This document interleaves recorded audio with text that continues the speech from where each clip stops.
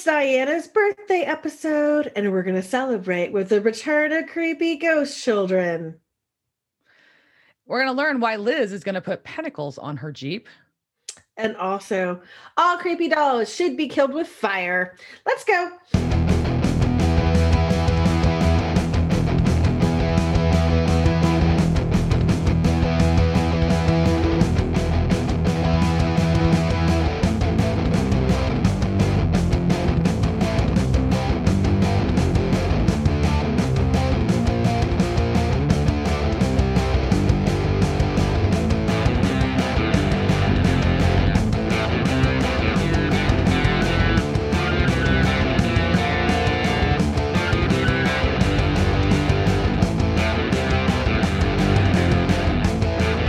Welcome to this week's episode of Devil's Trap Podcast. I'm Diana.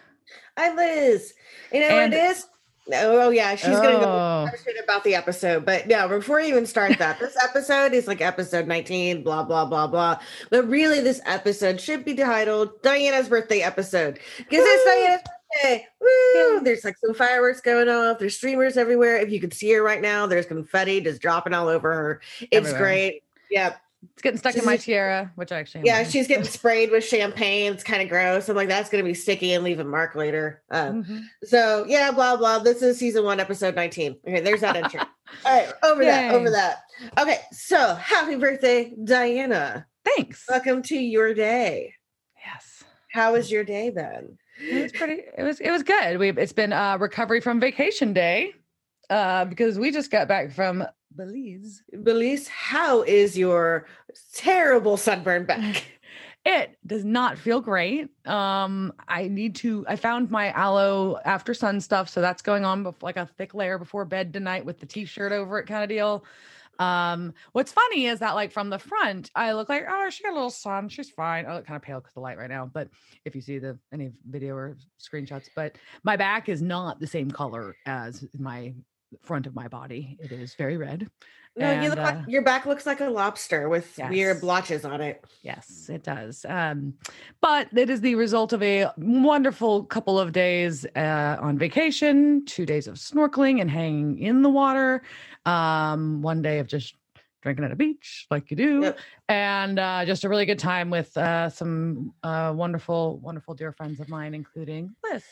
Yeah, and I can't believe that you left out, like, I also got this because I was fighting a shark. Like, yeah, she got into a fist fight with a shark. I did kind of have to fight a shark. It was crazy. And apparently our tour guide was laughing at it, the whole scenario, which is disconcerting, but also kind of hilarious because he was certain that nothing would happen. But yeah, we went Which is why we love him. And we will. That's why we love him, and we will plug him, and we strongly recommend Seacruise tours in Ambergris Cay, excuse me. And then but yeah, we went to Shark Ray Alley after a day of fishing, me and Liz and our dear friend Kelly and my dear husband. We fished, and they made us fresh ceviche from conch, and then we had all the fish we caught while sitting on a private beach drinking rum punch, surrounded by pelicans, which was amazing. One of them named Marty. And then another day we went snorkeling at Shark Ray Alley in Hol Chan Marine Reserve. And that's where you get to go see a bunch of stingrays and sharks. And really the sharks and stingrays are just kind of trained to go hang out there a lot. It's nurse sharks. And while we were snorkeling, they had the sharks all churned up because they get all excited. They know as soon as they hear the boats that's when the tourists are coming. And that means they get fed because all the boats touring bring food for the sharks. Anyways.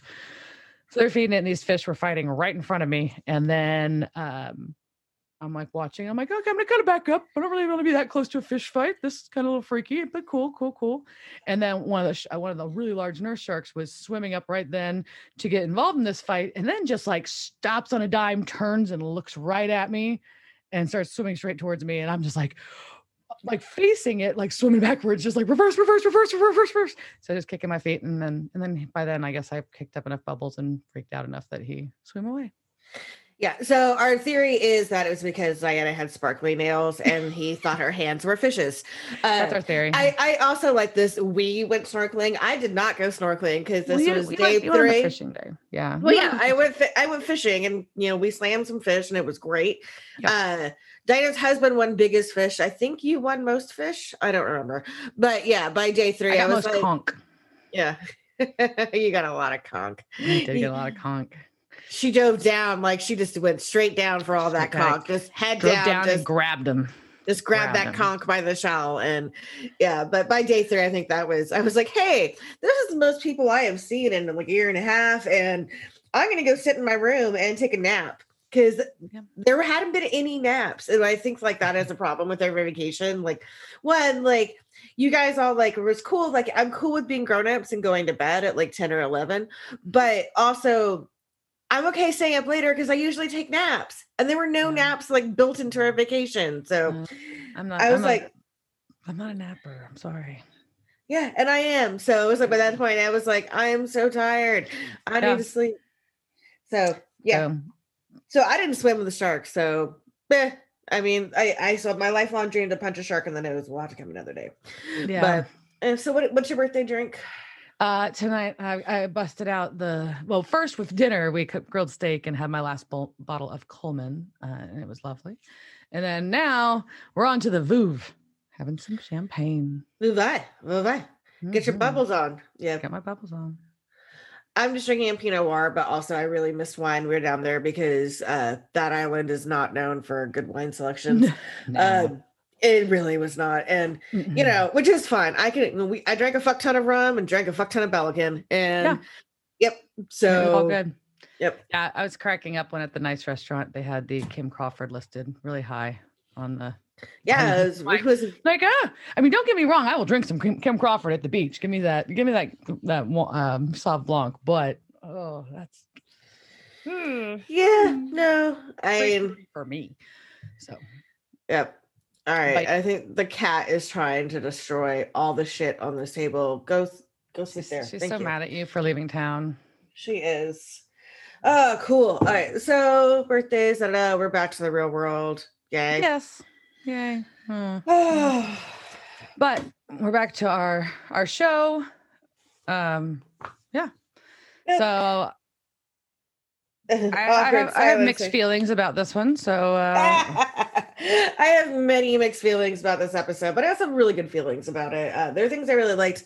And so this is episode 19 of season 1, like we said earlier. This is Provenance, and we'll get into how often throughout the show they say provenance, and I'm like, what the fuck? That's not how you say that word, but whatever. It was first aired April 13th, 2006, and was directed by Phil Sgriccia. I learned how to say his name last time we directed an episode, and yeah, I can't remember it.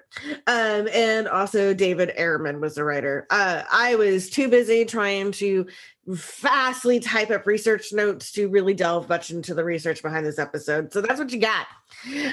Go find that other episode I talked about that dude. And yeah. It's post-vacation episode, so yeah, it's gonna be that. Right. Yeah, no, but the lore is going to be fucking fantastic. I will tell you this. And of course, we didn't get pictures of me lying on the beach reading my murder books, which we should have. You were. Yeah, I was completely lying on a beach chair, drinking a rum drink and reading my murder book. So because that's what I do. All right, so let's just start this off. All right, we're going to start off with a creepy fucking painting. Yeah, creepy fucking painting is where it kicks off. And this couple talk about how they bought it at an event with an open bar. I'm like, sounds very reasonable. This is been there, done that. All right. And then they're like, but then like, I'm also weirded out, and I will come back to this about like, so you bought this weird ass painting that you probably spent too much on, and like, you really want to, like, you just got it. You're going to put it somewhere that prominent in your house. Okay. That's a choice. Okay, they also seem like they were still drunk. Yeah, they were pretty loaded. I can imagine this exact same thing happening to us being at an auction, getting loaded. Like, oh, this painting is fucking awful. I'm going to spend so much money on it. And then like getting home, I'm like, oh yeah, we're going to fucking hang it right here. And then the next day, waking up and being like, what the fuck is that? Like, and then like, what have I done? Yeah. What did I buy? Although unfortunately, they don't get to have that moment of. At least they don't have their hangover. They just had. Dark. I was gonna say yeah. This is gonna be so they dark. They just have to live with that purchase, and I was like, oh wait, but never mind. No, they didn't have to live with that purchase. At least, yeah, they don't have to do that drunken reconciliation of their checkbook and be like, "Oh, you spent $10,000 on what?" Yeah. So, man, so yeah, and they're going for sexy time. And because creepy drunk they're drunk, and they drunk and they bought a painting. And then you see the first the real creepy moment, other than the fact the painting's just creepy in general, is the man in the picture. It's a family, obviously. The man's head turns to follow as the woman goes upstairs. We got a moving painting. I'm like, oh fuck, this is kind of like a mirror to me, so I don't like this. Okay. Vein. I can see that. Yeah. A reasonable thing. So anyways, so I'm not thrilled. And then you notice that something else is missing from the painting. And it's a razor that was on the edge of the table. And so we get the chick's upstairs trying to be all sexy with her candle lit. And then the candle blows out and something weird's happening. Guy locks up the house, and as he comes into the bedroom, and he's like, hey, turn on the lights. And then he crawls in the bed, and I don't know if you noticed the squish noise as he put his hand in the sheet. It's like this liquidy noise in the blanket. And I'm like, oh God, I'm gonna throw up. Like that. Also, I think I've had that noise when I stepped in dog vomit in my house because I have dogs. So. Anyways, it was kind of that sound, and you're like, oh, and he's like, what's that smell? And I'm like, oh, even worse. Like, oh no. And she's dead. I mean, I'm obviously getting that in the story, but I'm just like, oh, this is kind of gross, right? No. There was a fuck ton of blood. That was a fuck ton. It was a fuck ton of blood. But yeah, so they turn. I mean, obviously he's turned the light. She's dead, and then and obviously his erection is down by now. I hope. Yeah. I mean, really my God, how bad would it be if Rigger set in right then, and so he's just dead with a permanent erection, and then you're the coroner and having to try and push that down. Oh, that's so awful. I'm getting so dark tonight, guys. This is good. This is gonna go bad. Yeah. So they did. And then we cut to a bar where I'm very confused about some of the contrast of the scenery of this bar. I was trying to read the signage of what was on the stage, and it was really difficult to read, but it looked like something you'd see at a metal or a punk bar. It looked like something that said like showcore or something like that, but with skulls. And I was like, okay. But the music was not that. It was the bar. It was they took a lot of normal people and played normal music in a rock and roll bar. It was just a very weird, maybe it was their theme bar, and they're this is where rock and roll people go. And we're gonna be rock and roll, but we're gonna play. The only thing that comes to mind is Britney, and I don't want to trash Britney like that. Some other equivalent of some modern pop crap. It wasn't even it was adult contemporary is what I would categorize the music as opposed to pop. So, but it was a song called "Sock It to Me, Baby" by Gino. So sorry, Gino, for knocking you. It just seemed very incongruous to me. Yes. So, yeah, so I was like this, and then the audience and the music matched. The location did not. That was what I was kind of weirded out by. So Dean's getting a chick's phone number, obviously. Sam's doing research, obviously. Yeah, Sam's looking through murder papers, and I get it, Sam. Sometimes you just sit at a bar and you read murder papers. Oh. Yeah, I am here for you, Sam. I also it's sad because you were that young. I don't know if at that young if I had given up that much, but at this point you're gonna find me in a bar reading a murder book. That's gonna be it. Also, but he's reading rando local newspapers, and I was just, where the fuck did you get this newspaper? And it was just I don't know. Did you get a Google alert and then order that newspaper to come to you? It's 2 weeks old. It's yeah. Okay. Yeah, I'm not totally buying this, but all right. No. So he's making the connections between what he's reading in the rando paper and stuff in Dad's journal, and Dean's like, cool. Can wait till tomorrow so I can get my dick wet. Yeah, because he wants shore leave, which is his reference for it, because he's telling these chicks that he's a fucking LA TV scout looking for some people with special skills. What bitch believes that shit? I'm sorry, girl. If you were that stupid and some guy tells you that he's a movie producer, I can't say you deserve what you get because that sounds terrible. No. But also, no, that is never real. A little healthy dose of skepticism might be smart. In general, have healthy skepticism whenever like some rando is hitting on you in a bar. And you can just accept it and run with it. And I'm more power to you. Sometimes you just need to get laid. And I'd probably be like, sure, that's what you do. And then I would make up a new thing for me myself. Like, yes, I am also a model. And that is clearly I model, I don't know what I would model, but I'm sure I could come up with something like tennis shoes. Like I model tennis shoes. I'm a Converse model. You're a Converse model. I'm a Converse model. All right. So then Dean Moon goes back and the chick is also drinking bar wine. And I'm like, oh man, like unless I'm looking at that place looking like a rock and roll bar and you really don't want that bar wine. Ooh. No. Like if you're in a rando dive bar, unless like you're super alco, like there is a reason you should ever be drinking whatever wine they have on stock. If you're in a wine bar, cool. That bar, not a wine bar. Yeah, the stuff I have in a box on top of my fridge tastes better than whatever shit you were drinking. Because that shit was open 4 weeks ago. Yeah. That's what happened. Oh, God. Oh, man. I'm going to vomit now. Okay. So, but I will say they do have a brief exchange before he goes back over to get his dick wet. They do have their brief before Sam is able to mention the connection to Dad. They have their same old, like, is it one of our cases or is it just another murder? No. And he's like, no. Dad was tracking it too. Happened this year. So it's a pattern. It's 1912, 1945, and 1970. So, yep. Thanks for being thorough, Dad, and for putting all your notes in order. Best journal ever. Yep. So they do that, blah, blah. And the next day, like Dean is hungover in the car. So much like I get you, Sam, I also get you, Dean.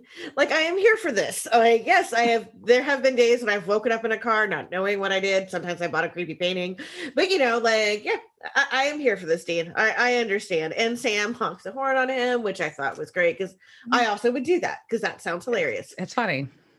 Yep.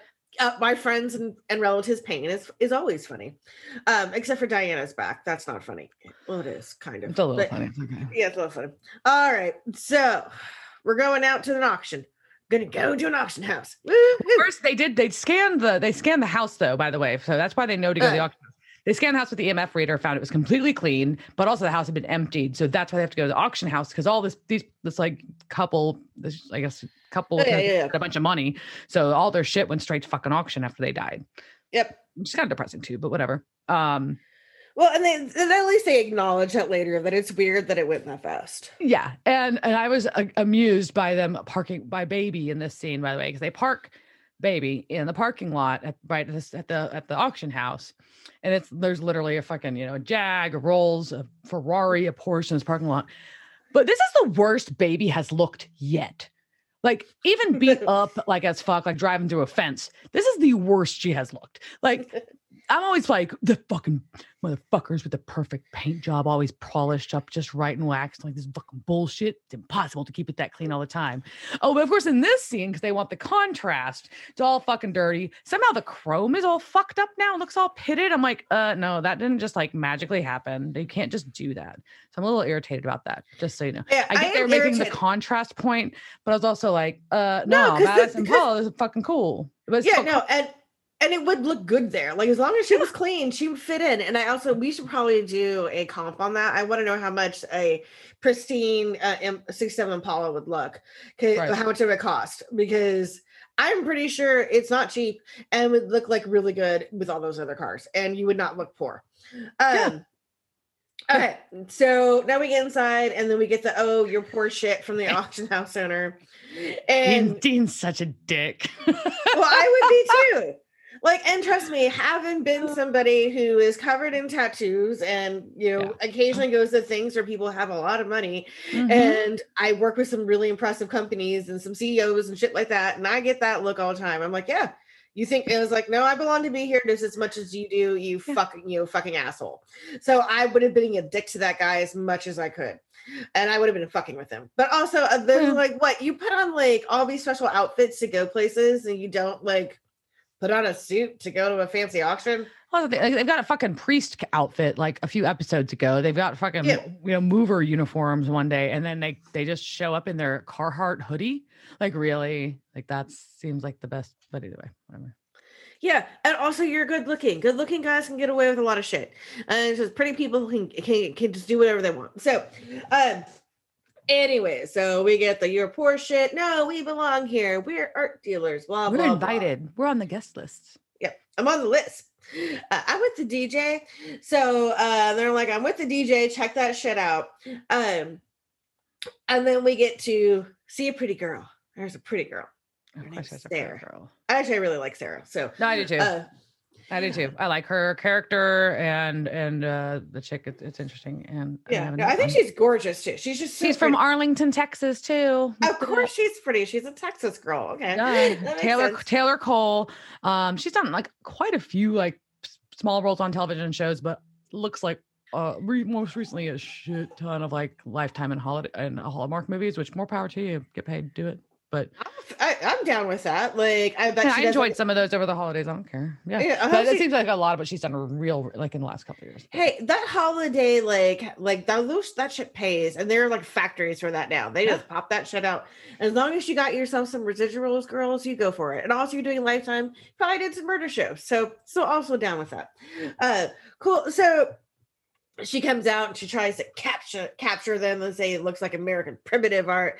And Sam's like, no, I think this looks more like Grant Woods than Grandma Moses. And then I vomited my mouth because I was like, that is also a pretentious response. And I was like, oh, I'm going to try. But it's just like, you could have just said, bitch, no, this is not American primitive. And it does have a bit of a Grant Wood feeling to it. Okay, I get that. Yes, it looks like American Gothic. All right, got it. All right, so anyhow, all right, so love connection, blah, blah, blah. And he wants to see the Provenance, not Providence. Yeah. So, and then they get kicked out because they're poor. And and Sarah's daddy figured it out, who is the one who runs the auction house, of course. Was that the dad? Yeah, David Blake, his dad. Mm-hmm. Oh, I thought the guy in the seat was somebody else. That's not. No, they met him at the beginning. He's like, "This is my auction house, and you're not on my list." I thought he looked different. Anyways, I don't care. I don't care about the dad. So anyway, so they get thrown out.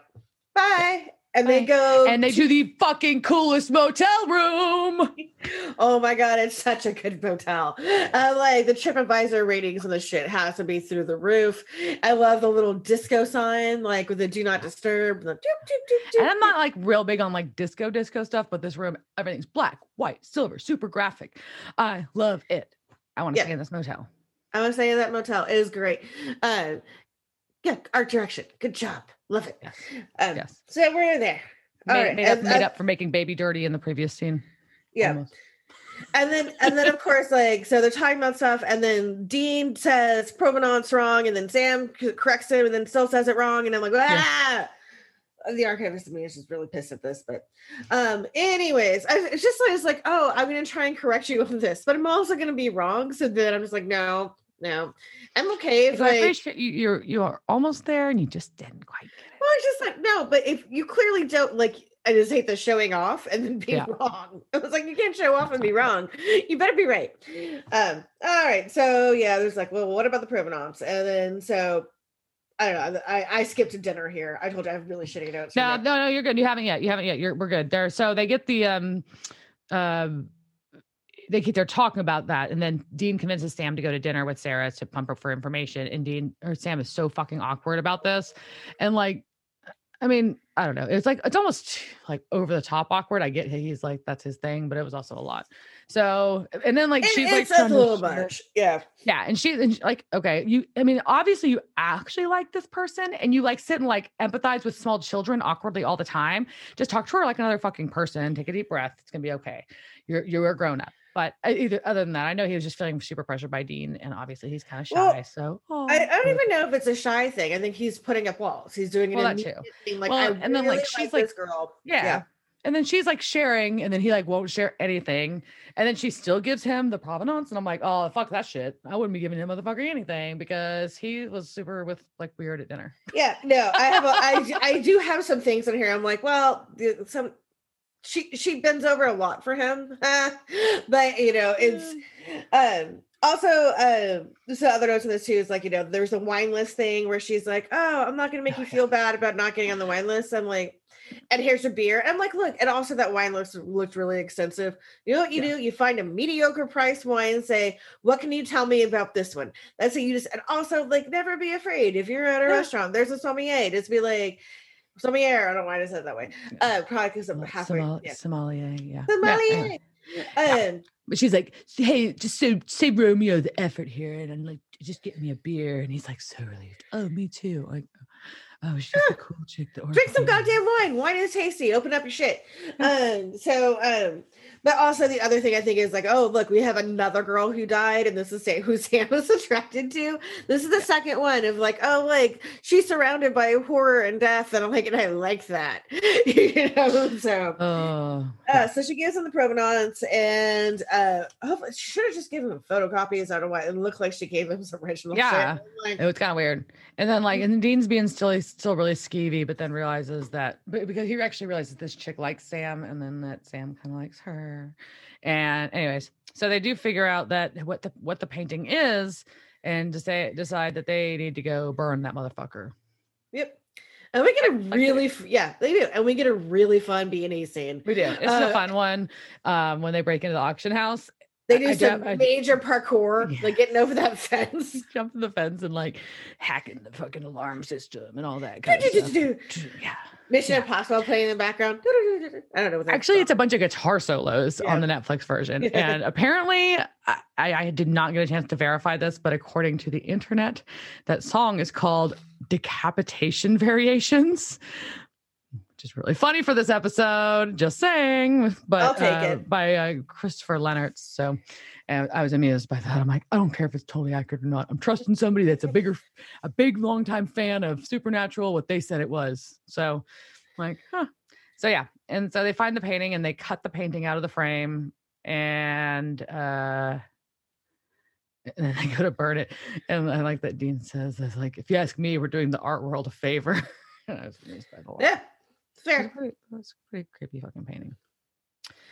But as it's burning in the ground in front of them, you see inside the frame, inside the auction house, the picture reforming itself. I think that is convenient. Like if that artwork actually exists, like I wouldn't have to worry about things. Like, just like burn it down. It comes back. Like you could spill coffee on it. Like, you know, accidentally trip and break a frame. Like you wouldn't cut the canvas. Like, this seems great. This is a technology I approve of. Go for this, Ghost. Solid investment. But then, by the time the painting fully burns up, they're looking at, there's a fully intact one inside the auction house again. Oops. And they think that they've like finished the job.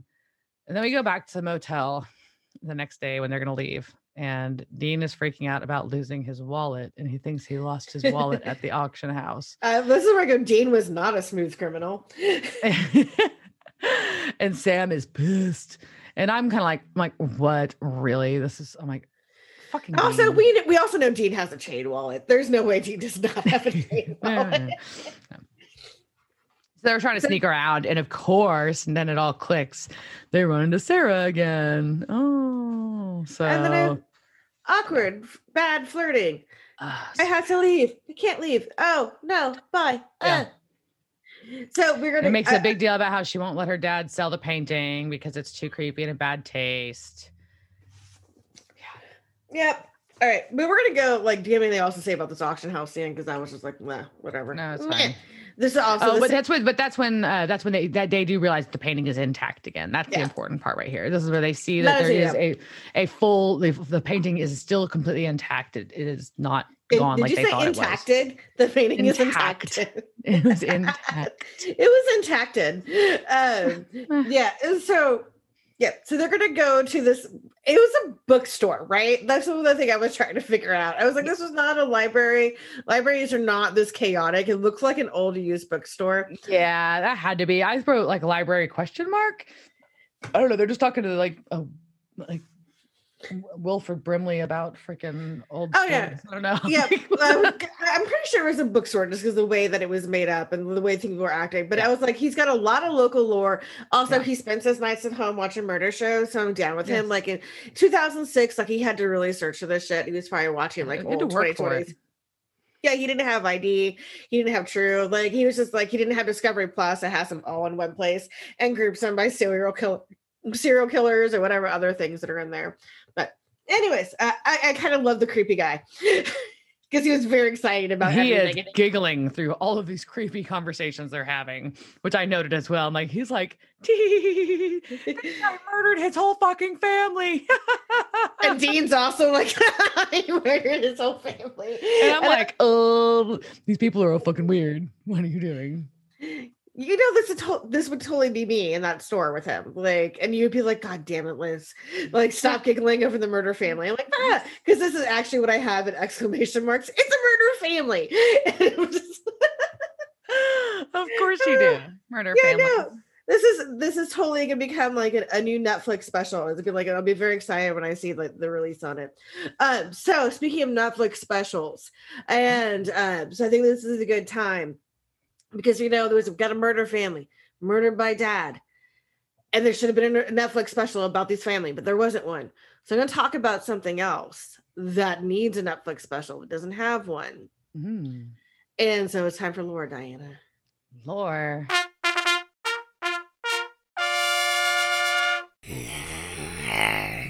It is. It had to get fit in somewhere. This seemed like a no spot. Go for it. All right, so we're going to talk about Corpsewood Manor. I would say, do you know anything about Corpsewood Manor? Nope. Yeah, clearly Diana was fucking shit-faced on vacation because I tried to tell her this story like twice. Oh yeah, you did maybe.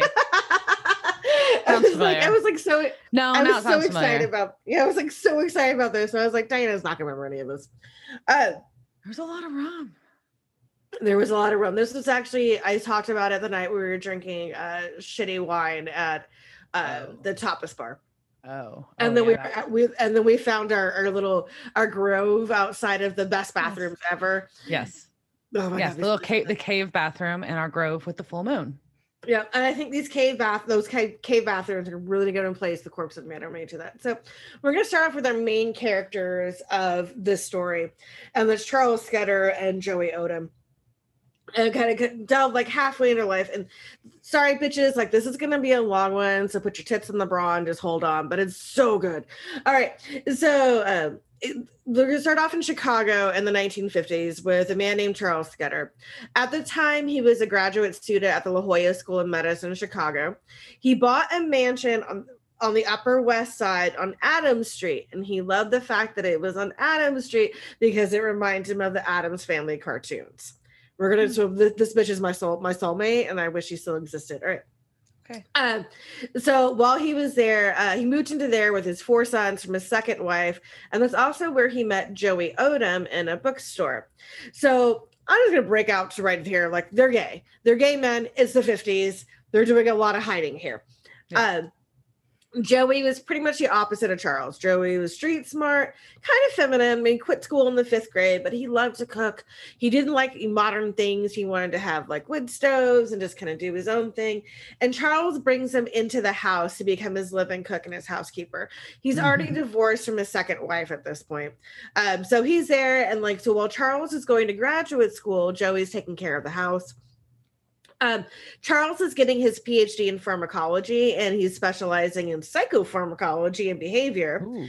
So drugs, yay! Yeah, and he party. And so eventually he becomes the assistant director of the Institute for the Study of Mind, Drugs, and Behavior at La Jolla. And some of his academics thought Charles was a little too eccentric for them. He would dye his hair purple or red. He sometimes wore outrageous clothes and necklaces. At one time, he had a pet monkey. The mansion had a giant pink gargoyle fountain. I was like, oh, so yeah, love it. He learned to play the harp, and so good that even he was asked to join the Chicago Orchestra. And he was very artsy. He was always he liked to paint. He was into charcoals and doing stained glass, which will come in later. But he's an eccentric guy living we're kind of getting into late 60s, early 70s here. And eventually he's like, yeah, maybe I'm a little frustrated with all the politics and all this de rigueur of academia and all the orthodoxies. In a later letter to a friend, he expressed these frustrations and said, "I came to feel like a scientist indulges more than endless measurement. He must speculate, he must dream, he must find that which is beyond understanding." And he became very interested in the esoteric and occult. So he started like learning about tarot cards and scrying and divination. So he's like, okay, I'm kind of getting frustrated with this. And now we're in the 1970s, and Charles' sons are adults, and it's just him and Odin in the house. One of his sons dies, so he's kind of starting to get a midlife crisis, and he comes into a modest inheritance and really felt like he'd had enough of Chicago and wanted to move off the grid somewhere. His mansion started feeling like a money pit. He said it was more like a mausoleum, a tomb requiring care, cleaning, and endless costly repairs. It was plagued with taxes, light bills, gas bills, water bills, heating bills, and the helpless feeling that resulted from watching my old neighborhood disintegrate. And he's like, I decided to find some place in the hill of country with the glamour of 4 seasons, without super cold winters, with a good supply of pure water and wood for heating and cooking, and most important, with a measure of isolation. I'm like, yes, bitch, I hear you. Here for you. Okay, so he does like a bunch of surveys of like southern states and like writing all the real estate boards. And he finally finds 40 acres in the Appalachian foothills. It was completely surrounded by forest land, national forest land too. So like no one's going to build on this. Right. Yeah. He has these 40 acres in the middle of nowhere. Yes. All right. So in 1976, on his 50th birthday, this is a quote from Megan. I resigned from the school, auctioned off all the furniture and possessions I didn't care about, gave away all my electrical appliances, sold my property, and arranged for a moving company to take charge of the things I wanted to keep. Then Joe and I, plus my 2 English mastiffs, left for our kingdom. He also took a bunch of military-grade LSD and skulls with him from his job. So I'm like, yeah, Charles. So we're going to talk about his dogs. Oh, my God. You know, I'll definitely, Diana, you will want to see pictures of him. Yeah. So 2 giant mastiffs, just like fucking fluffy size mastiffs. And he named one of them Beelzebub. And these second, which also, if you don't know, but Beelzebub is the prince of the devils. And the second one was Arsenas, and it's likely after a Lovecraft character. I don't read too much of Lovecraft because he's a racist dick. But you know, hey, still a cool name. That's Beelzebub was like, yeah, fuck you, I love you. All right, so they leave Chicago in 1976, and they're moving during a blizzard. They kept getting lost trying to find their house. And on the road to their house, they finally find the property, and there's a carcass of a rotting horse on it. So like, we're gonna name this Dead Horse Road. And then they finally get to the property, and they're like, there's all these trees. They're all dead from the blizzard. So Corpsewood Ranch. I'm like, oh my God, you guys are this little hearts going over my head right now. So they literally build this house from scratch, like digging wells and all this other shit, like putting things piece by piece. And while I'm like 50, man, I just turned 40 and I don't feel like doing shit. Yeah, I know. I don't want to do the hard work anymore. I know, but so they're like, no, we want to live out here and we're going to build this ourselves. So, and while they're doing this, they start off like first in the Jeep, and then they move to a camper, and then they're pretty much just sleeping outside, and they just have this tarp like set up, and they have all this like Baroque furniture, like all this like vintage stuff that he took from, and it's underneath a tarp. So like in the middle of the woods, middle of nowhere, fuck off Georgia. It's Chattooga County, by the way, which is near Chattanooga, Tennessee, but whatever. But yeah, so you just go out there, and there's these two gay guys, and they've got like all of this ranch. Yep. And like they've got a harp and all this like Victorian Baroque furniture just sitting under a tarp, and so when visitors would come by, while they were building, they were nice. And if the visitors brought them fruit, Charles would make wine from it and then name it after the person who brought them the fruit. So this would be like Bob wine. I was like, oh, obviously they get really into making their own wine. During the building process, Jerry does get into an accident with but he's in another person's Jeep, not their Jeep, and I'll talk about their Jeep in a minute. But it left Joey with a really serious head injury, and he never recovers from it. He pretty much like it kind of sets him back mentally a bit, and everyone's like, he just became really slow. Like he still had a good sense of humor, but so now like they're out there, they're building this house from scratch. And Charles is taking care of his friend, his companion, who is now basically an invalid. And eventually he gets back up to stuff, but like he had a broken leg, he had a head injury. So like they'll have a house, and he's like taking care of his dude, like fucking amazing. So the house itself was curved brick. And so basically he laid like 46,000 bricks by himself because Joey couldn't work anymore. So Charles was just like, yeah, I'm making this house. It was 3 layers thick with 2-inch wide air spaces. Between the layers for insulation. So they didn't need air conditioning. There was never any electricity on this property. Wow. And they so the house is really, it's kind of small. It's 2 stories. It's 44 by 16 feet. And there's a retractable drawbridge connecting the main house to a sun deck above the entrance gazebo where they would drink tea and Charles would play harp in the moonlight. This is also where the pink gargoyle came to be because, of course, they brought that shit from Chicago. Just like I would. I'm like, I'll leave this gargoyle. I really hope the gargoyle had a name. I don't know what it was, but I hope that like it was just like Fred. Like Fred is coming with us, you know? So Fred sits on top of this, like this fucking, there's a fucking drawbridge. Fred the gargoyle looking out of the drawbridge. Yep. And like, so 44 by 16, 2-story. I mean, so that's like, it's like 1,400 square foot house basically. Yeah. I mean, it wasn't huge, but it was fine for them. Like the downstairs was remained like the kitchen and like library and stuff. And then they built a second level on top of it. I mean, I can vouch for the fact that that size house is fine for 2 adults and 3 large dogs. So it's about the size. Yeah. Like, yeah, okay. And of course, so they filled the house with the furniture they brought with them. So all this antique stuff. And that furniture usually isn't small. That's the problem. Yeah. And also with a shit ton of occult art. And some of this he took from like a theater and other stuff he made along the way. Most famously, there's this gorgeous black and gold statue of Mephistopheles. And he also made this really beautiful stained glass picture of Baphomet. Oh, so good. And there was a sign on the road coming in which said, "Beware of thing," which is also be aware of the thing. Sorry. And some people was like, oh, this is the warning of the demon that Scudder had invoked to protect the property. But I really think it was just Scudder was just a wacko and was like, this sounds like something the Addams family would have. It would have beware of the thing. Like, and just, you put that in the woods instead of beware a dog. And I love you. But their house was often called the devil worshippers' house. This is Georgia. Late 1970s, early 1980s. Yeah. It's probably still not progressive there right now. But so at this time, they're like, oh, it's a devil worshippers' house. And the 2 guys who live together, you know. And it should be noted that Scudder was actually a confirmed member of the Anton LaVey era Church of Satan. And sometimes Charles would introduce themselves as Satanists, and Jerry would be like, speak for yourself, smartass. I'm a Catholic. But so in this theme, Charles also put giant white pentacles on the side of his Jeep. And now I'm really jealous and I want giant pentacles on the side of my Jeep. I may do this. Yeah. I don't know. This is a project for later. It's probably coming. And so like everyone's like, oh, he's a devil worshiper. And to the various sources I read, this is my gist on Charles. Charles was a scientist and he was an atheist. He liked the Church of Satan, who at this time was really atheistic, and really because it just had a hedonistic philosophy, wasn't judgmental about sexuality, and he was interested in metaphysics and the occult. AKA, he was a fucking goth without the eyeliner. So he's just, he's a big, if he had been born, 20 years later, he would have been hanging out with the church. Like he's just a fucking goth is really what it is. The church is the goth club in Dallas. Sorry, guys. You all should know that. How do you not know that? All right, so that's kind of the base of the main house. There's a second part of the house, which we do need to talk about, and that's a chicken coop. So this building was separate from the main house, and it was 3 levels. And the first level was a literal chicken coop. The second had a gay pornographic library, and the third was called the pink room. So everything in there was decorated pink.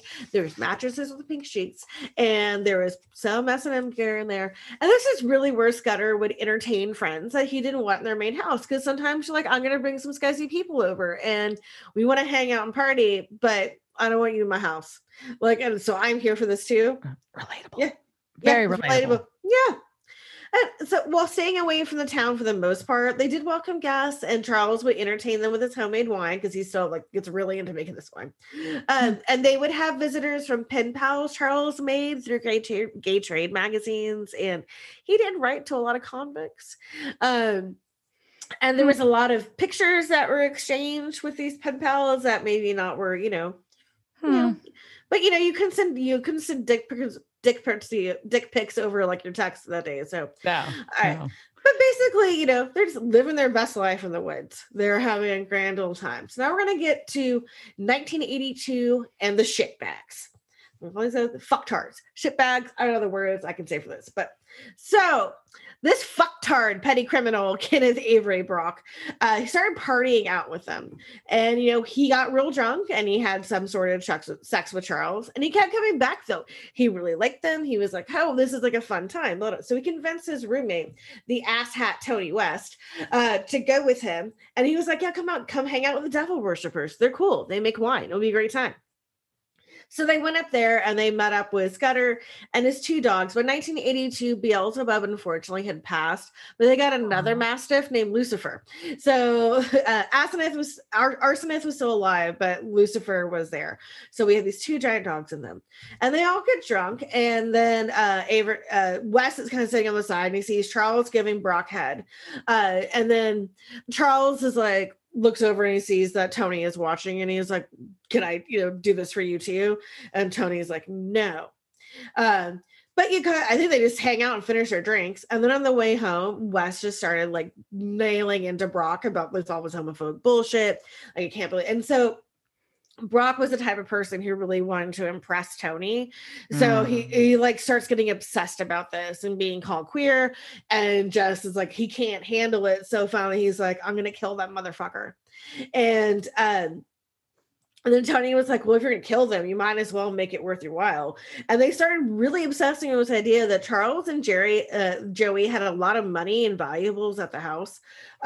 Which they didn't, because when I say Charles got a modest inheritance, like it was a modest inheritance. They got he bought the land, and that's probably it. He bought the land by hand. That's why they had to build this motherfucker by hand. He got $100 a month off, like annually, $100 a month, which is like not annually, monthly, but he had $100 a month from that inheritance, and then $100 a month from the school. So they're basically living off of $200 a month, and they're growing all their shit. They have like a beehive to make honey with. They're growing all their vegetables. There's no electricity at the place. There's no water. There's no gas. So pretty much they're just living sustainably, like every green person would want to be right now. But they're not rolling in money. They had nice things, but that was because he brought them from the mansion. So it looked nicer than it was. So, but anyways, these asshats decide that they're going to rob the couple, and they put the plan into motion on the night of December 12th, 1982. And Brock and Wes they pick up his Wes' nephew, Joey Wells, and also the date that he had Teresa Hudgens. She was 18 at the time. There's a lot of, Teresa is where we get a lot of the story from. But I can't imagine like this being the date that you get taken with. Like, oh, we're going to go riding around. We're going to go to the devil worshiper's house. And she's going to have like the worst night of her fucking life. Eesh. Yeah. Eesh. And so the record, I distinctly remember you mentioning the pink room now. You're like, oh yeah, that sounds familiar. Oh, yes, I do remember this. Okay. All right. The rum haze is receding. Yes. So, all right. They're out with Teresa. Right. So the four of them take a car up and they go to Scudder's house. And I am mainly going with the account that Teresa gave, because she's the only one I think of this four that was probably worth a shit. There's a bunch of other things that are come out later. But so basically the group goes up to the pink room. Joey is in the other house. He's in the main house. He's finishing up dinner. He's with the dogs. And so they go up to the pink room. Scudder goes and gets some wine. They start passing bottles around, and Teresa says she just pretended to drink, and she didn't think that Scudder had any. And so while they're drinking, Avery said, I'm going to go downstairs and get something. And he comes back with a .22 rifle. And so when they've been going out there, Teresa was like, you have a gun? Why do you have a gun? And they're like, oh, I just have it. And they're like, well, it's Georgia. We're hunters. Like, this is probably fine.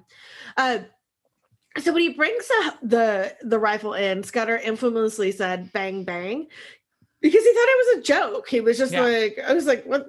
No one's going to think like, why are you bringing this rifle in to kill me? Like, so he gets up, Scudder gets up to adjust the lamp, and Avery grabbed him and put a knife to his throat and started asking for money. And Scudder kept telling him, he was like, I don't have any. And then they gagged him and tied his hands and feet. But they did pull the gag down to ask him questions, including who was in the house. And he was like, Joey. And he kept trying to talk them out of it, like thinking it was like a joke or just a game. He's like, I'll go along with your game. Like, what game do you want to play? Like, whatever weird shit you're doing. Like, oh, yeah, this can't be real. So Teresa and Joey ran out and they ran down the ladder and they tried to get in the car because they're like, shit's getting weird. But it wouldn't start. And Tony ran after them with the gun. So basically they go back into the pink room. At this point, Avery had the knife on Scudder, who wasn't saying anything. And Avery took the gun and said, I'll go down and get rid of that man and the dogs. And then he went out everybody in the room heard shots and Avery came back and he said, I've killed the dogs and I've killed the man, you fucking monster. You fucking killed the dogs, and the dogs weren't doing anything. Like they were fucking sleep. They were around the wood stove and just sleeping. These motherfuckers. I didn't know if I was gonna be able to get through that part. Okay, so at this point, Scudder's just moaning and crying. And Avery takes him down the ladder. So he's tied. And they take him still down the ladder that way, down three stories. And they take him to the house, and like he's upset and he's trying to stop by Odom, and he's kneeling and they wouldn't let him. They had to step over the body, they had to go past the dogs, and they take him to the library, and they kept trying to say where the money and valuables were. And he's like, I don't have any. And then Tony was like, well, where's your soldering iron? And Scudder was like, I don't have any electricity, you fucking moron. We didn't say you fucking moron, but he should have, because I would have said, you fucking moron. What the hell do you think? There's no electricity here. Why would I have a fucking soldering iron? So Scudder is like still getting up. He's trying to get to Odom, and that's when he got shot the first time. Then Scudder, while bleeding, this is how good of a man he was. He's got shot the first time. He's a 22, so it's in his head, so he's still alive. And he asked Teresa if she's doing okay. Like he's concerned about her while his partner of 20 years is lying dead on the ground with his dogs. And he's like, yeah. And he's concerned about this poor girl. Like that is an amazing person. So basically the dickwads push him back down in the chair. Tony gets shot, and Tony shot him in the forehead like 2 more times, and then said, no, tell me by God, I don't have the guts to kill somebody. Fuck you, dick. So Scudder still wasn't dead because they're shooting him with a 22. Like, and if you guys don't know like calibers or anything, they're very small. They were tiny fucking 22 is very small. It'll like a lot of times they'll just go into the flesh. Or if it does go further in, it can bounce around and do damage if it gets like through far enough into the body to do like organ damage. But a lot of times it's just gonna like embed in your muscle and just fucking hurt and make you bleed. Like a lot of times. That's one of the things like people don't, anyways. Yeah, we don't need a gun lesson today, but that's your quick overview of 22. It's very, very, very small caliber. Yeah. I mean, this is why this took so long, right? And why both of them had to be shot so many times. So the dickwads then kept trying to search the house for something of value. And Teresa says that during this time, Tony cornered her and propositioned her. Good Lord. Oh my, yeah. I'm like, ugh! So they tried to take the harp, but it wouldn't fit in the car. And at this point, like Avery went and found out that Odom wasn't dead and shot him again. So he shot him again, you fucker. And in the end, all that they got away with a handful of dimes and nickels, bits of jewelry, a camera and a stereo, some silver candelabras. They stole his leather jacket, fuck you, and a gold-plated dagger. They also took his Jeep. The Pentagram Jeep? They took the Pinnacle Jeep. Yeah, it was so rude. It's okay. So they talked about burning the house. And they were like, we know that's going to draw too much attention. So they drove away in the 2 cars. They finally got the other car started. So basically, Avery and Tony go on the run. And they're trying to get to Mexico at a rest stop. And this is probably really why that things got bad for them. Because, 1982, they killed this middle satanic panic too, where they killed 2 a Satanist and a Catholic who were gay homosexuals living in the woods. But at a rest stop in Mississippi, they shot and killed a Navy lieutenant to steal his $30 and his car. And this really fucked up thing is like the guy was like, just take my money and take my car and go. They take him off into the woods, and they said like he was like cuffed. At one point they like undid his cuffs, and he hit that, it like popped one of them, and that's why they shot him. But whatever, fuck you guys. So they ditch the Jeep in Louisiana and they take this guy's Toyota. They go to Austin, and a hitchhiker, they're picking up hitchhikers. Like, you're on the lam and you're picking up hitchhikers. Like, what the fuck is wrong with you? So the hitchhiker is like, oh, hey, there's a pawn shop over here. So they go to a pawn shop, they pawn the camera and stereo for $200. They get a motel, and then they go to a titty bar. I hate these guys so much. So they go to a titty bar afterwards. They're both drunk. They get into a fight because Brock didn't want to let the hitchhiker stay there. And like Tony was like, fine. Like they're getting in a fight with a hitchhiker or some bullshit. So they split. Yeah, they split up. And eventually, though, they both end up going back and turning themselves in. And trying to keep their story as little as possible because I hate them and I don't want to give them anything.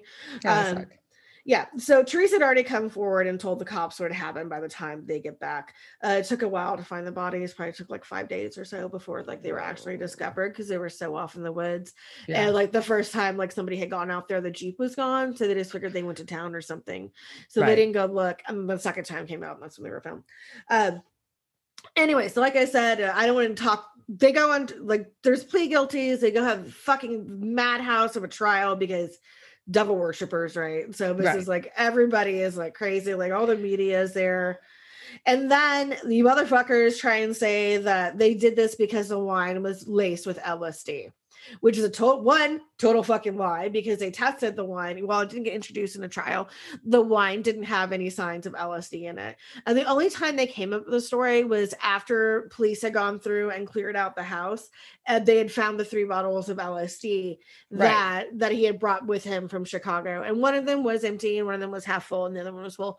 But this story didn't come into being until after that was found. They're like, oh yeah, no, we were high. And they still claim that shit right now. One of these motherfuckers, like sons, has like a YouTube channel and thankfully it has very few views. I'm not gonna tell you what it is. You want to find it, you can look for it, but don't plug it. Yeah, I'm not plugging that shit. Yeah, so anyways, so they're both in prison. Blah. All right, so why is this story tie into this? Because when this came up, I was like, oh, haunted paintings. And there's a bunch of famous haunted paintings. There is one in Austin, actually at the Driscoll, of a haunted little girl.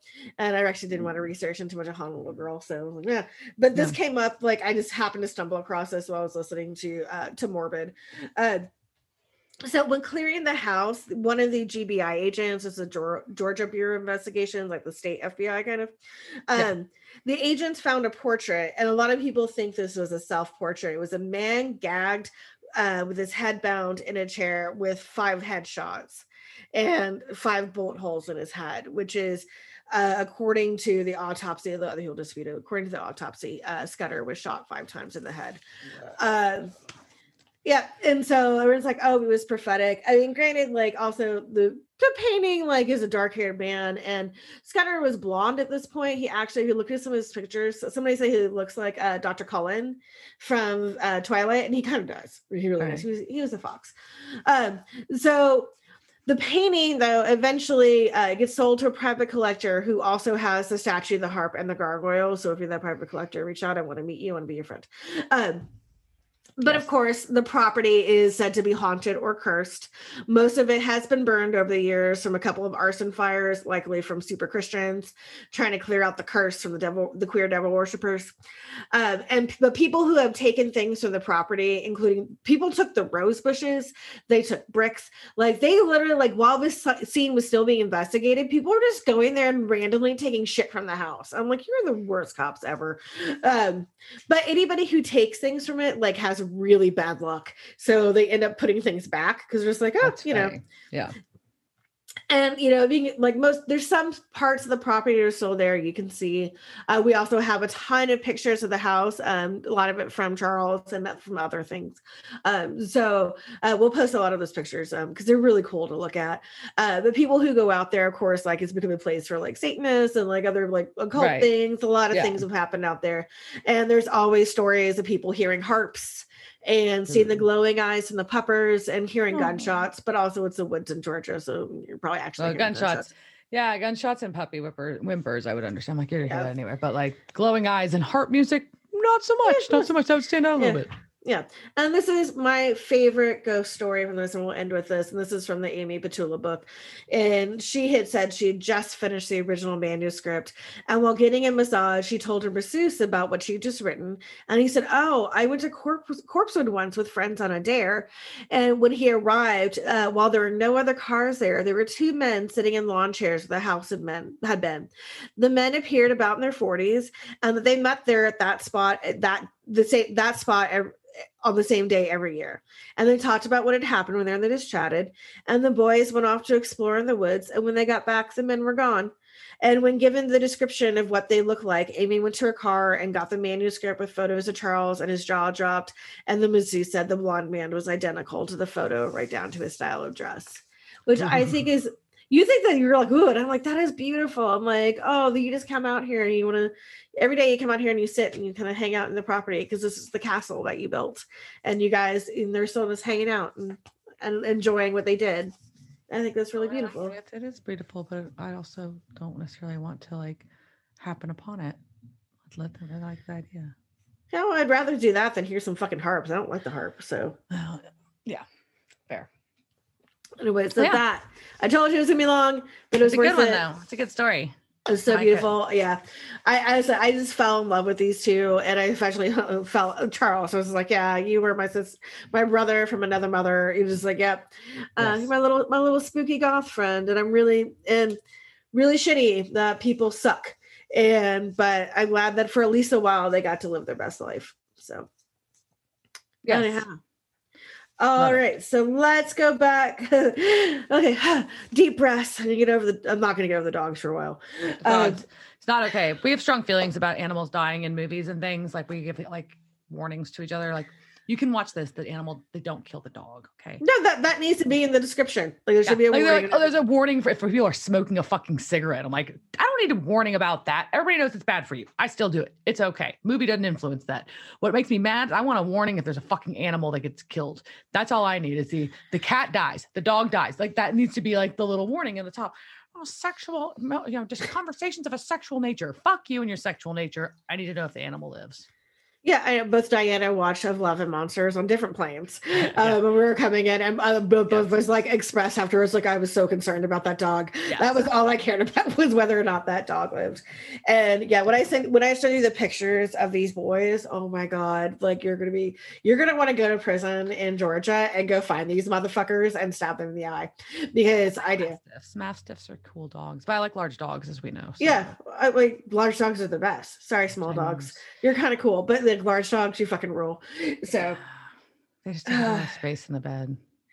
That's okay. I don't have anybody in my bed. The cat, I have a 7-pound cat and she takes up half the bed. So all right, let's get back to this episode. All right, so we're going back to the auction house. I think is where we stopped off. We stopped off with with the guy in the murder family. So murder family at the library, and he's super excited that they're talking about this family and get basically I lost my note spot. That's where I was at. So basically they figure out that the story is that this is the Isaiah Merchant family, and that Isaiah was accused. He was a barber who was accused of cutting his entire family's throats and then killing himself. That's the story. So, and I'm like in the library, and the guy, I was like, and the guy keeps chuckling about it. Weirdo. That's what I wrote down. Which I hear like, oh. So I'm like, my people. And they're like, well, do you have a picture of this family? And they have a picture and they pull it out, and it's basically the painting. Only the Isaiah is facing a different direction. He's facing forward. So anyways, but apparently the family was all cremated. So they've got to figure out what's missing here. Because if they were cremated, they were burned, which means that there wouldn't be anything haunting the painting anymore. So what's going on? Then we cut away back to the auction house, and good old Sarah's daddy has just sold the painting for a stupid sum of money, apparently. So now they're trying to figure out why this painting why it is not destructible. But and then Dean is just totally pushing the Sam and Sarah thing. It's kind of like, I get why Sam's getting irritated, but I also think that Sam's being a bitch. So there we go. Well, Sam's being a bitch, but also someone told me that I need to get laid so I can stop being so pissy. I would also be like, go fuck yourself. Yeah. You know? No, Dean's being skeevy as fuck. Don't get me wrong. Well, and then eventually, though, he is like, he goes beyond the just get your dick wet. Like, he does go into the, yeah, he finally goes into, I know. Yeah, he gets to the, I know that this is about Jess, blah, blah, blah, blah. And he's like, well, that's the main part, but that's not all of it. And then like, once again, shuts down. So now Sam's being shut down again to Dean as well as to Sarah. So whatever. Finally, they find out from Sarah that the painting sold, and he's like, I need the address, which is like, seems like a violation of privacy, but we'll get there. So Sarah goes with them to, we cut to a scene with like this older woman reading by the fire. And now she's hung this fucking creepy ass painting in the very prominent place above her fireplace. And she is not drunk, I don't think. She's drinking tea, unless her teacup's full of wine. Been there. So or whiskey. I'm just saying. But I'm she's whiskey in a teacup was actually at our bar in Billy's. That was at our bar. So yeah. But also like these people like want beyond that, like I'm just so lazy. Like I will buy something and like it takes me forever to find a frame for it. At least it already came in a frame. But yeah, it's gonna take me a while to put something up. Where it's gonna go. Yeah, it's already hung. Anyways, I'm like, so. And Evelyn, like you're like 90. You hung that by yourself. Did you have some? I guess she's also. And then rich. she like Maybe overpaid for this ugly painting. Is basically what they're saying. Anyways, I don't know. So of course now the dad's head moves again. And the older woman, there was one weird thing, like she put her reading glasses down. We find out her name's Evelyn, but the woman bought the painting. She puts her glasses down, and there's this kind of this weird thing where I know they're trying to do something really cool visually, but it kind of didn't make sense to me because they don't give the impression that this spirit is ever invisible. Everybody that we should be seeing getting attacked makes eye contact with something. They're looking at it attacking them. But then all of a sudden, like she's just sitting there and we see like this fucking like the razor float past the front of her glasses, like in the reflection. I'm like, this doesn't make any fucking sense. So there's my bitch about an editing thing. There you go. I was like, what? Like, I don't know. I'm like, okay, you were trying to do something cool visually, but it didn't make any sense with the story. There you go. So anyway, of course, she looks up from her tea and screams. And we know that she's got her shit slit now too. This is where Sarah shows that she's kind of like, this is where she starts seeing that Sarah's kind of a badass. Yeah, because they give her the ghost of real speech. And then she's just like, yeah, I'm going to fucking run with this. So yeah, go Sarah. Well, not yet. Not she hasn't gotten the ghost to real. They just go and find out that Evelyn's dead. And shit. Sorry, I skipped my notes. Oh no, we're almost there. The ghost is real. Yeah. But they go in and they're like, oh, you're watching, and you're like, oh fuck, she ain't moving. You know, her throat's slit, and the bad's gonna happen. And Sarah had to go touch her, and her little neck split. Her little neck split open. I'm like, oh, it's kind of like nearly headless Nick, not totally decapitated, but kind of. Oh no, she's gonna have to be nearly headless Evelyn. I know. Well, at least she has someone to hang out with, maybe. Since nearly headless Nick was really like upset he couldn't be part of like the yeah. So they can have their own team. Yeah, there we go. Yeah. So and then Isaiah's head is looking a different direction again in the painting at that point. Yeah, they did really good with that, like kind of like the tweaking on it. And I knew watching, I'm like, there's something that we're supposed to be looking for in this, which obviously there is, but there we go. So this is where she gets her ghost or real speech, because she comes in, she's fucking pissed. She's like, I just lied to the cops. What the fuck is going on? Why is she dead? Are we in danger? What the fuck? And they're like, yeah, so this painting's haunted, and what we do is like chase haunted shit. And she's like, well, that's fucked up. I don't believe you. Prove it to me. But also she had seen the painting move like while they were there. So she's kind of like semi-convinced. Yeah, I mean, I don't know. I mean, would you think they're? I mean, based on timing, I would probably be like, okay, like maybe they're real. Like, yeah, I would probably be buying it. Hawkeyes will tell me a lot of things I'll buy. Not that they're TV producers, but you know, not TV producers, but a lot of other things. But it was pretty funny though, because she's just like, well, let's fucking get it. Let's do this then. Like, let's go. And then Dean turns and like, Sam, marry that girl. I was like, all right, that's pretty funny. Yeah, that was funny. That's cute. Because she was awesome. All right. So they go back and they start breaking into this house. And I do love the fact that the angle of the camera was like makes the sign look like do not crime. I was just like, yeah, do not crime. Awesome. Yeah. And they're kind of like, while they're in the house, they're kind of like, well, during the daylight, we think we're okay. But and that's when they figure out that well, first Isaiah's head's turned again, and he's looking at the little girl in the painting. That's one of his children.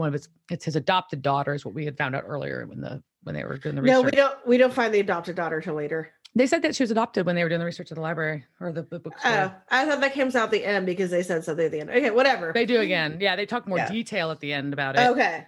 They say why she was adopted at the end. Okay. So, and then they noticed some other things have changed about the painting. Like from the original picture, their reference picture, like the razor's open in one and closed in the other. And the background painting changes too. So behind, there's a painting in a fucking painting, which I don't, whatever. But the background of the original painting, which is their printout they have from research, is a fucking boat or something. And the painting on Dead Evelyn's wall is like a crypt, and it's the merchant crypt. So they go on a mission. Of course, they have to go to a bunch of fucking creepy graveyards. And Dean's like, go to a bunch of boneyards. Like, actually, I'm really happy about the cemetery. But it's like this is also really feeling like that mirror game that you play in the bar. We used to play in bars where you would have to figure out which thing was like different from each of the painting, the pictures. We went to like Elm Street Bar and places like that, and like do like everybody would just like it was like the naked chick one where you'd go back and forth and figure out what was different. What's wrong? What's the difference between these two naked women? Yeah, and they always highlight the ones that were not naked women. They just weren't as fun. And I was like, no, I want to go. And they were never like really naked. They were like Skinamax naked. And it was just like, I don't know how much money I spent on those machines because you wanted to make it as Service Bar had one too, right? Yeah, it was. Well, yeah, a lot of bars had them because it was just like Dallas bar, because we don't have like because gambling the slot machines. I was like, I'm here at this bar and this is my excuse to sit here and drink and to play with this game. Yes. So, yeah. That's pretty funny. Yeah. Funny. Yep. Differences. All right, so we got into our cemetery with the creepy birds. Like, yeah, my place. Of course. And I like that Sarah asks Sam at this point, so this is what you guys do for a living? And he's like, except we don't get paid. She's like, muzzle top. I was like, all right, this is a weird combo. Yep.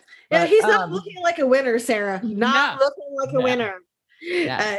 He's this already man does not have a 5-year plan. No, he's not good for you. You were clearly educated. You have a bright future ahead of you. You can do better. Okay, so we go into the mausoleum. Yeah, and creepy fucking doll. Fuck that doll. Oh my god, I didn't know this. I didn't know this was a thing.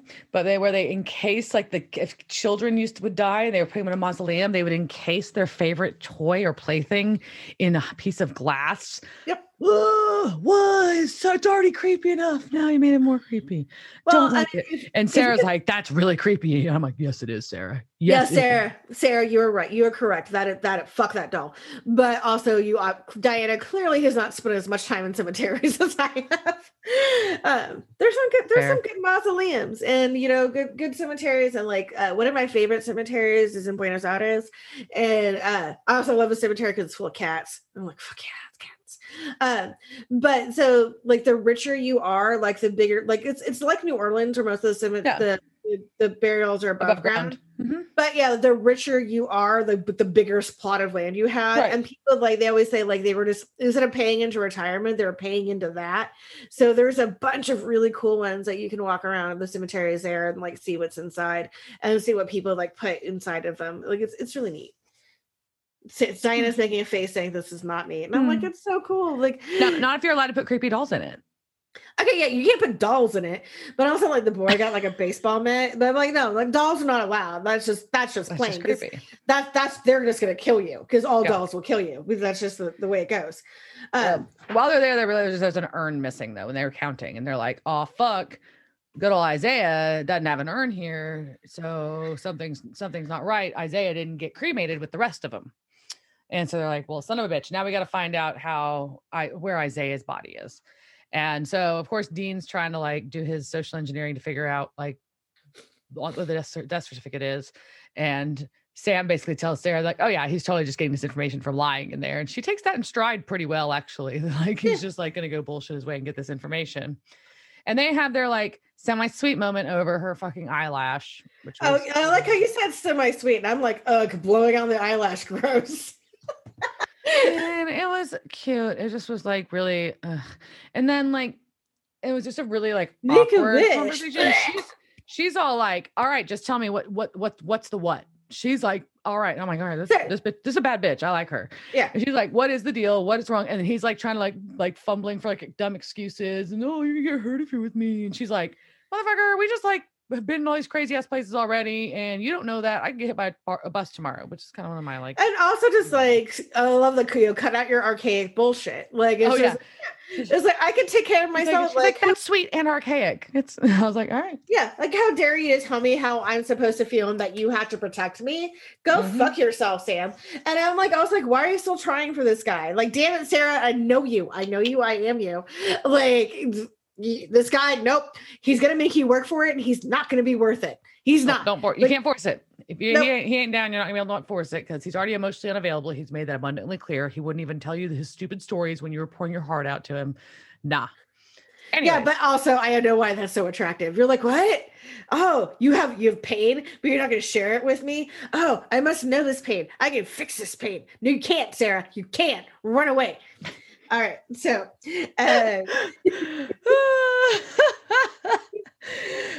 he's just like, I can't go through that pain again. Okay, you're like 22. Okay, emo Sam with your fucking shaggy hair. All right, so we're gonna find out. Anyways, ends up Isaiah wasn't burned, wasn't cremated with the rest of the family. Dean shows up and they both snap out of this like little weird awkward thing real quick, and basically they find out that everybody was so ashamed of Isaiah for killing his motherfucking family that they gave him a pauper's funeral and he was actually just buried. So okay, like, well, and again, fuck. I know we talked about this in another episode. This is not how Pauper's grave works. Still, there's we get a lot of repeats of things that have pissed me off and pissed Anne off in this episode. So yeah, Pauper's grave. You can't find them. That's where they bury poor people. It's just a hole in the ground. Yeah, it's not usually well labeled. Barrow owls may be going after. Like, there's not going to be like a lot of like grave markers. Those were expensive, and they are expensive. Yeah, because they're poor. This is where they put the poor people. Poor people didn't get graves. Yeah. So or by auction houses. But anyways, all right. So we are going to get Dean digging a grave again. Yeah, we do get Dean digging a grave. Dean digging a grave. And then I like Sarah's comment though during this. She's like, you guys seem to be uncomfortably comfortable with this. and Sam does to kind of get a little self-aware. He's like, yeah, I can't say it's the first time we've done this. Still think I'm a catch? Yeah, no, Sarah, run, Sarah. So, okay. So they go, but it's like, okay, yeah, burn the corpse. Woohoo! And at least this time they don't just leave. It's like for once, at least it didn't like we burned the corpse and clearly hey, we're done. Bye. At least they're like, we're going to go check. I'm like, I appreciate this. You've learned. Good boys. All right. So they go back and they go back to check out the painting. Good old dead Evelyn's house. Nearly headless Evelyn. Evelyn. And Sam and Sarah are going in and Dean has to fuck with them and try to play a cute song to set the mood. And it's kind of weird. So I looked it up and I had trouble finding like the song like a little bit. Apparently on the original version of the show or the TV version, excuse me. Yeah. They were playing a Grand Funk Railroad song, Bad Time to Be in Love. Yeah. On the Netflix version, it was a song that I'd be like, yeah, Dean wouldn't own this. I don't know the artist, so no knock. It just seemed once again, didn't make sense. It was a song called This Is What It's Like I'm in Love by Tony Phillips. And I'm like, whoever the fuck Tony Phillips is. Like I saw this there. I was like, I don't know who you are. I don't know who you are. And this sounds like adult contemporary music again. But also like dentist office music. Sorry. Whereas that Grand Funk song, like it's probably not the sexiest. I can also imagine this is what Dean would play. Like he'd think it would be like some sexy shit. Like, yeah.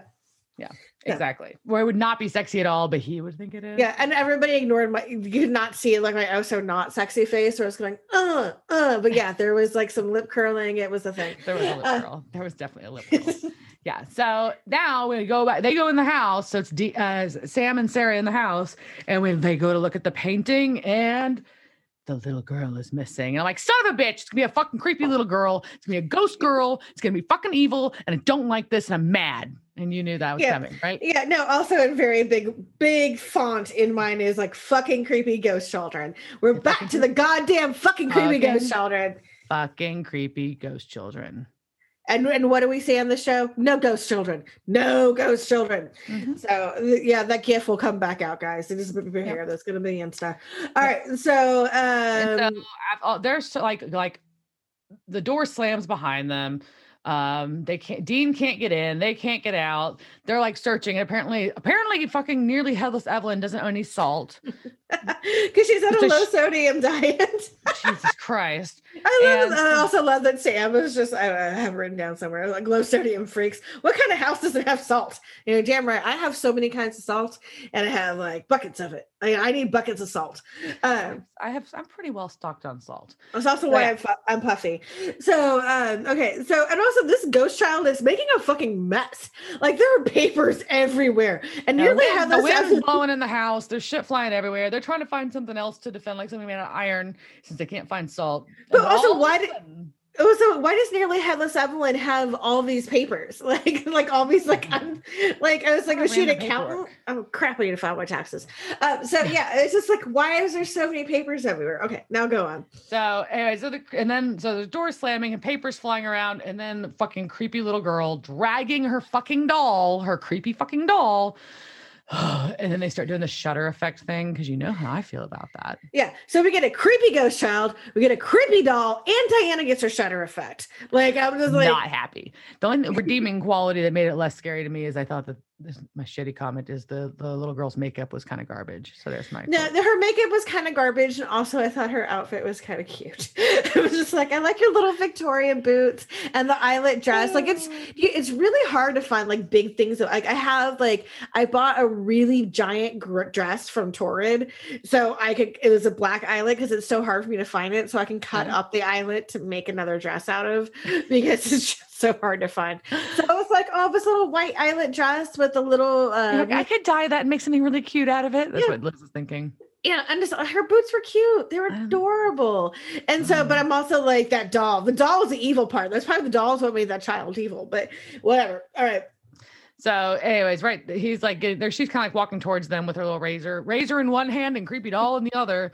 And I can also see that being me being a child. So so Sam swings a fireplace implement at her. It's made of iron, so that kind of like makes her dissipate for the moment. And she does like this crazy scream thing with her head, and I didn't like it, where her head like flies around in a circle with like an open mouth. So they figure out like good old Sarah is full of information and basically shares that sometimes those creepy old dolls would be made to look like the child that owned them, and that meant literally using parts of the child that owned them to make them, including their fucking hair. Yeah, which I did know. Also, ew. So I will say, like, I have a problem, like, when I used to have extensions, and I figured out, it was like, it's real hair. Like, I was like, is there, like, a hair, like, is there just some poor woman in India who's, like sitting in a shop letting her hair grow until somebody comes by and cuts it? But, yeah, so real human hair, but it's not my hair, grosses me out. So, ew. Also, the way Sam talks to her on the phone, and she's like, I have something to say, and he just, like, talks down to her, like, so bad. He was like, yeah, that's really fucking interesting, Sarah. Like, and was like kind of in the middle of something here. Fuck you, Sam. Like, I would have punched him in the balls and been like, peace, you're on your own. Told you what's going on here. But Sarah, damn it, Sarah, run away. So it's creepy doll. Now I was gonna say the hair thing when you start talking about that, it always reminds me of this old like Canadian like sci-fi children's thing called The Peanut Butter Prescription that came out like forever ago. It's really creepy, and it's about a magic potion that makes people's hair grow and how it's being like harvested. Anyways, it was made for children. So glad we're not on video right now because I have it's terrifying. So it is terrifying. Look it up. Peanut Butter Prescription. That's your mission list. You'll find it. It's great. Fuck you, no. It's the same vein of The Electric Grandmother. It was like all like these really weird. Like, I don't even know sci-fi things for, like, I don't know what The Electric Grandmother was. Why were you watching someone's Canadian shit? I don't. My friend's mom had them, and they were really weird, and she was weird, and it was fun. Okay, all right, I'm down with that. So scared me a little bit. So anyway, so Dean has to haul ass to go back to the mausoleum to go burn this motherfucking doll because apparently it's got the hair of the creepy little girl that wants to kill them, while Sam and Sarah are in the house getting shoved around by furniture and thrown around the room by the doll with paperwork flying everywhere. Still, yeah. And when I was like, "Run, baby, run!" because she's just like, vroom. She's vrooming, vrooming straight through the cemetery gates. Yeah, that's my girl. So she busts in, and then like Dean's like, there's a doll, and I'm like, yes, destroy the doll, kill it with fire, kill that fucking doll. Well, it was really funny though when he was like banging on the glass with the butt of the gun, and it wouldn't break, and he's like, damn it, like starts to walk out. And he's like, oh yeah, wait a minute, like turns around, like just shoots the glass out. I'm like, well, I mean, so old glass should have broken pretty easily, but while it was satisfying watching the doll get burned, after, of course, a lighter, which didn't work. Were you thinking about the smell? Yes. That's what I thought of. I was like, this has to smell like shit. Because you're burning fucking hair. Ew. A lot of hair too. The doll had a lot of fucking hair. That doll had more hair than I have, and my hair is not that short right now. It's short by most people's standards, but like but you also have a lot I suppose like, okay, that is a lot of hair. Like, how much should they take off this girl's head? Right. And then you can imagine being the poor woman who had to like weave this shit into like a doll's head. Probably do, because women didn't have work. But yeah, I'm like, someone had a shit job. So, but it was like right when Sam jumps in front of Sarah to protect her from the little girl. That's right when the hair goes up in flames. And then my note was, God, that had to smell terrible. And the little girl burns up and is gone. And she reappears in the painting at that moment. And it goes back. Everything in the painting goes back to being the original. Like matches the photo they had from research right then. Yep. Boom. So yeah. And they find out from research at the end here that Millie was the little girl's name. She was adopted, as they mentioned before, there was adopted daughter, but that she was put up for adoption and became available for adoption because her birth family were all murdered in their beds. And Sarah's like, what's like, what happened? Was there something that made her that way? And like, Sam's kind of like, some people are just kind of fucking evil. Like, yeah, like people who murder dogs. Like some people are just fucking evil. Yeah. But also that is unusual for a girl that young to start murdering her family. That is an unusual story. Yes. I would think that would have made some headlines somewhere. But yeah, and you'd think that there'd be like, well, I mean, I guess obviously back then no one knew that it was her, but I don't know. Yeah. Still weird. I don't know. I'm kind of pro evil girl. I think she's kind of adorable. As much as I hate creepy ghost children, I kind of like this one. You can't because it's an evil creepy ghost children. You can't do it. But she's a creepy Victorian. Like, she's just cute. She's adorable. No, she's like not. I can just see her. Like, I think like didn't Hot Topic make like a bunch of like murderous little dolls? Yes. At some point, yeah. I think she would be one of those. And I bet she was. We can probably find it. Probably actually. I actually now I want to search for those things on eBay. But then my house would be haunted. I don't know. You can't. No dolls. Come on, I know I can't have dolls. I can't. You already have insomnia issues. What are you doing to yourself? Well, if I had the right evil doll, then it would kill the other evil. I don't know. That's complicated. Yeah, I know. It had to be a balance. Like I gotta get the one with the right razor blade, and she has to have the cute shoes. Like, because I think if like the evil ghost has like cute shoes, and she's just not as mad, so she's just gonna be kind of like just a serial killer. Or she's just really tough. She's like, my shoes are cute as fuck, and I will fuck you up. Yeah. I will fuck you up with my cute ass shoes. Anyway, so all right. So Sarah's like, burn that fucking painting now. And the workers are like, and she's like, no, I'm serious. Yeah, which is Sarah, badass bitch. Like Sarah a lot. Yes. You're dumb when it comes to dudes. But yeah, I appreciate this. Like, now we're not taking them, just fucking burn it. That's cool. Yeah. So Dean awkwardly leaves to go leave so they can have Sam and Sarah can have a private moment, and he's all like grumbling to himself, I just did everything, blah blah. Okay, Dean. So Sarah tries to convince Sam that this was a sign that he's not cursed, and so that he should be open to trying things, blah blah. And Sam's like, no, can't, sorry, and leaves. And then she like stands against the door, pining, staring off in space, thinking about him. Yeah. I'm also like, Sarah, stop trying to make it happen. Not going to happen. Just stop. Like, just give it up. But wait, he comes back and they have a passionate kiss. And then Dean is totally staring it down awkwardly and really creepy. That was really creepy. I was like, also stop looking so fucking satisfied. He was very much enjoying watching that make out. I was like, oh shit, okay. Dean, maybe that fan fiction had something to be said for it. I don't know. No. But yeah, I also like But like the kiss makes it worse, man, because you're just like, now you're putting into her head that something is possible. Like Sam is just gonna go off in his merry ass way, and she's gonna be thinking about him. He's gonna fuck her up for like the next like year or so. She's gonna be like, hopefully not that long. Hopefully not that long. I mean, but she's gonna be texting. She's gonna be fucking bummed. She's gonna have to go get some fucking Haagen-Dazs or some martinis. I mean, it's a thing. No, we're in texting time now, so she's gonna be texting him, and he'll text her back and be like, I'm thinking about you, blah, blah, blah. And then she's gonna be like, oh, Sam, you're so cute. And like, he's just like falling in love with a musician. Like, he's just gonna go on tour, and it's not gonna happen, girl. Sarah, not happening. Just let it go. God, I'm projecting a lot. Oh, okay. Stop trying to make fetch happen. Fetch is never gonna happen. Sam is never gonna happen, Sarah. Just take it. Just take the fact that, yeah. So, yeah. So my overall summary of the episode was there was some cool story aspects. I kind of liked some of the funny stuff that was involved. There was some funny stuff with them, then with the auction house and all that. And then, and like the really cool scenery with that. And then with the motel.